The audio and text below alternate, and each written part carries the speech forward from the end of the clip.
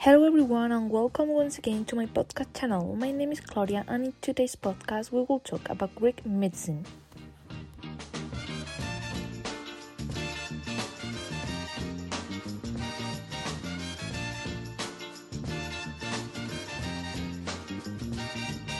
I will start by saying that you can talk about as many medicines as there have been cultures and historical periods.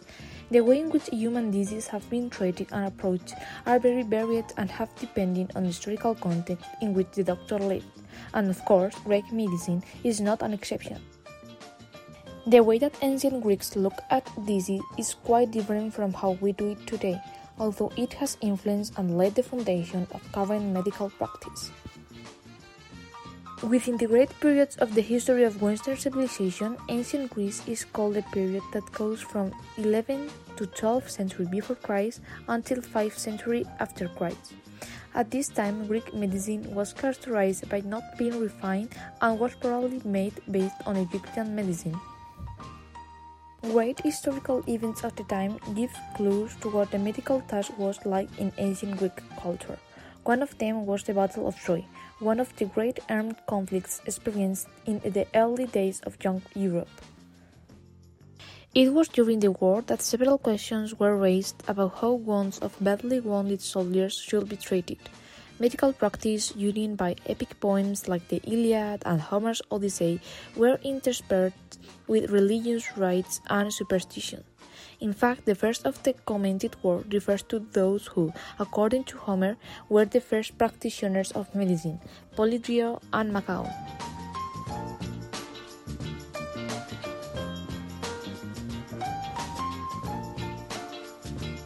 Okay guys, as a curiosity I will tell a legend. According to this, Macaon put his healing knowledge into practice with a king, the Spartan Menalius, who had been wounded by an arrow.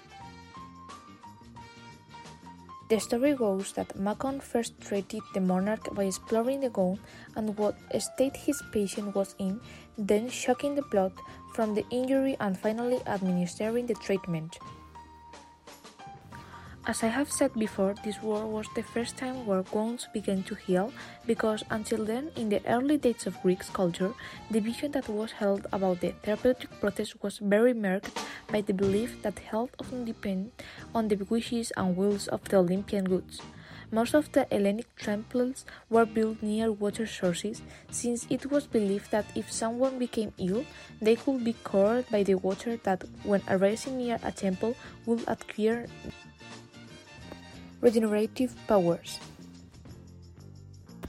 Among the many deities that make up the Greek pantheon, one stands out above the others in terms of its role in therapeutic process, Asclepiades. This deity was the god of medicine, being the son of the former god with the same function, Apollo, and a beautiful but mortal virgin named Corinne. Legend has it that Apollo fell madly in love with the virgin watching her bathe in the forest, and made her pregnant. However, her father wanted to marry his cousin, Ixion. Upon learning of this, Apollo cursed his fate, and decided to kill both his beloved and his fiancée. However, after taking their lives, he felt sorry for his unborn son, and decided to extract him from the dead womb of Corinne, giving birth to Asclepiades. The newborn was taken to Mount Pelion and raised by the centaur Chiron, who taught him multiple knowledge, including medicine. Asclepiades, when he had grown up, went to practice his knowledge in the big cities, developing a prestigious doctor. With the pace of the time, his father, Apollo, who until then had been the god of medicine, abdicated this title, giving it to his son. Understanding the myth behind this god, it is logical to think that the doctors of ancient Greece worshipped him, considering his design something fundamental so that the patient could be cured. The sick came to him to overcome their illness or to wonder why he had punished them with it. Next, I am going to explain a little where the chemical processes were carried out. Some temples erected to Asclepiades worked in a similar way as modern hospitals do today. For example, in Pergamos and in other temples, the sick went there and underdressed to put on white robes. Once this was done, They went to another precinct of the temple, similar to a hotel, with care to treat the patients and host them for a time. Let's go now with how important this issue is. How to develop this medicine?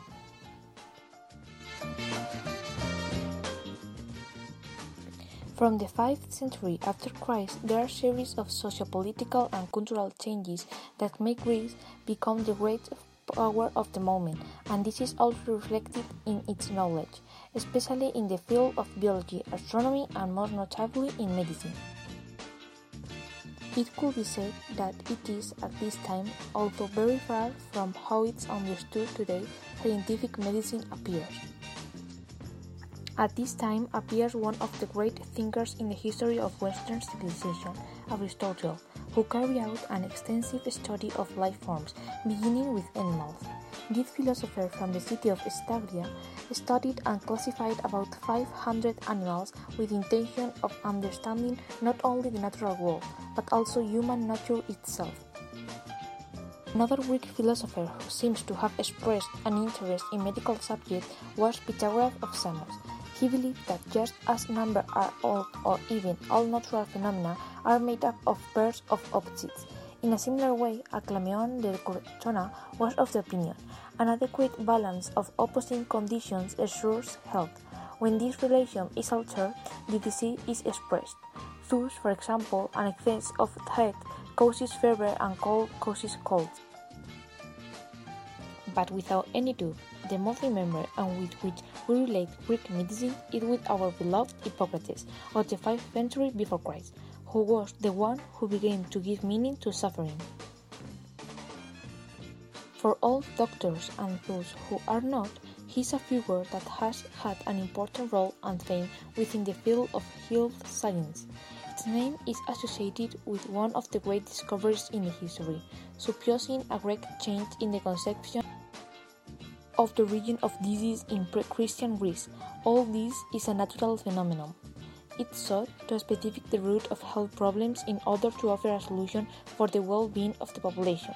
His medicine emphasized the sick, observation, facts, and prognosis rather than illness, theory, philosophical system, and diagnosis. The disease was not localized in one part of the body, all of it was sick. He made a contribution in three important aspects of medicine.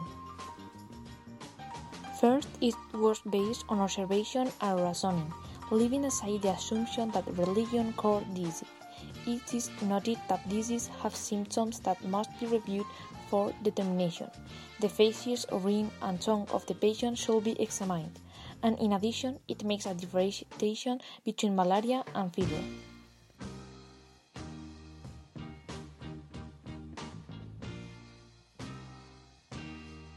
Second, Hippocrates offers hypotheses that have the purpose of describing the originals of the condition and its possible symptoms. In this theory of the four humors, he speaks of components such as phlegm, bile, blood, and water, which when altered produce disease in people. He dedicated himself to studying how the body and its anatomy work.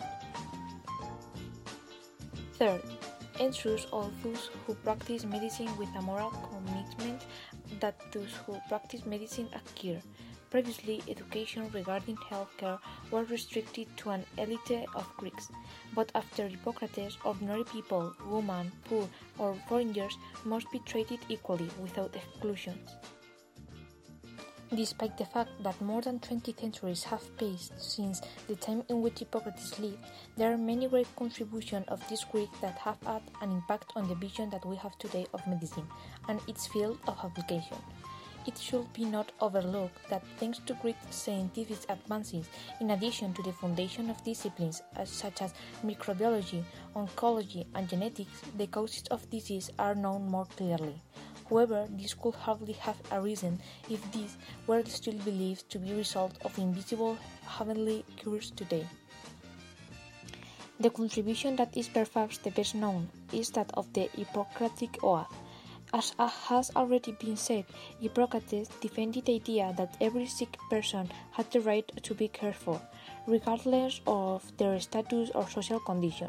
Today, this art is fundamental in medical practice, and in fact, those who have just finished their medical studies must recite it during the graduation ceremony. Another of the great contributions of Greek medicine, in this case at the land of Aristotle, is the study of animal and human anatomy.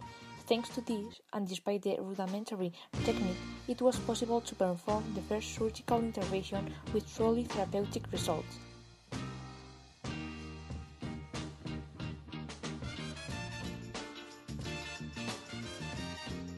Well, here is today's podcast, guys. I hope it has helped you and that you have left knowing a little more about Greek medicine, the origins of this and the philosopher who helped to form it. As I have commented, without the brilliance of this medicine, today's medicine would be not so developed. Therefore, it is something fundamental that we must know. I hope this podcast has helped you and see you soon in the next one.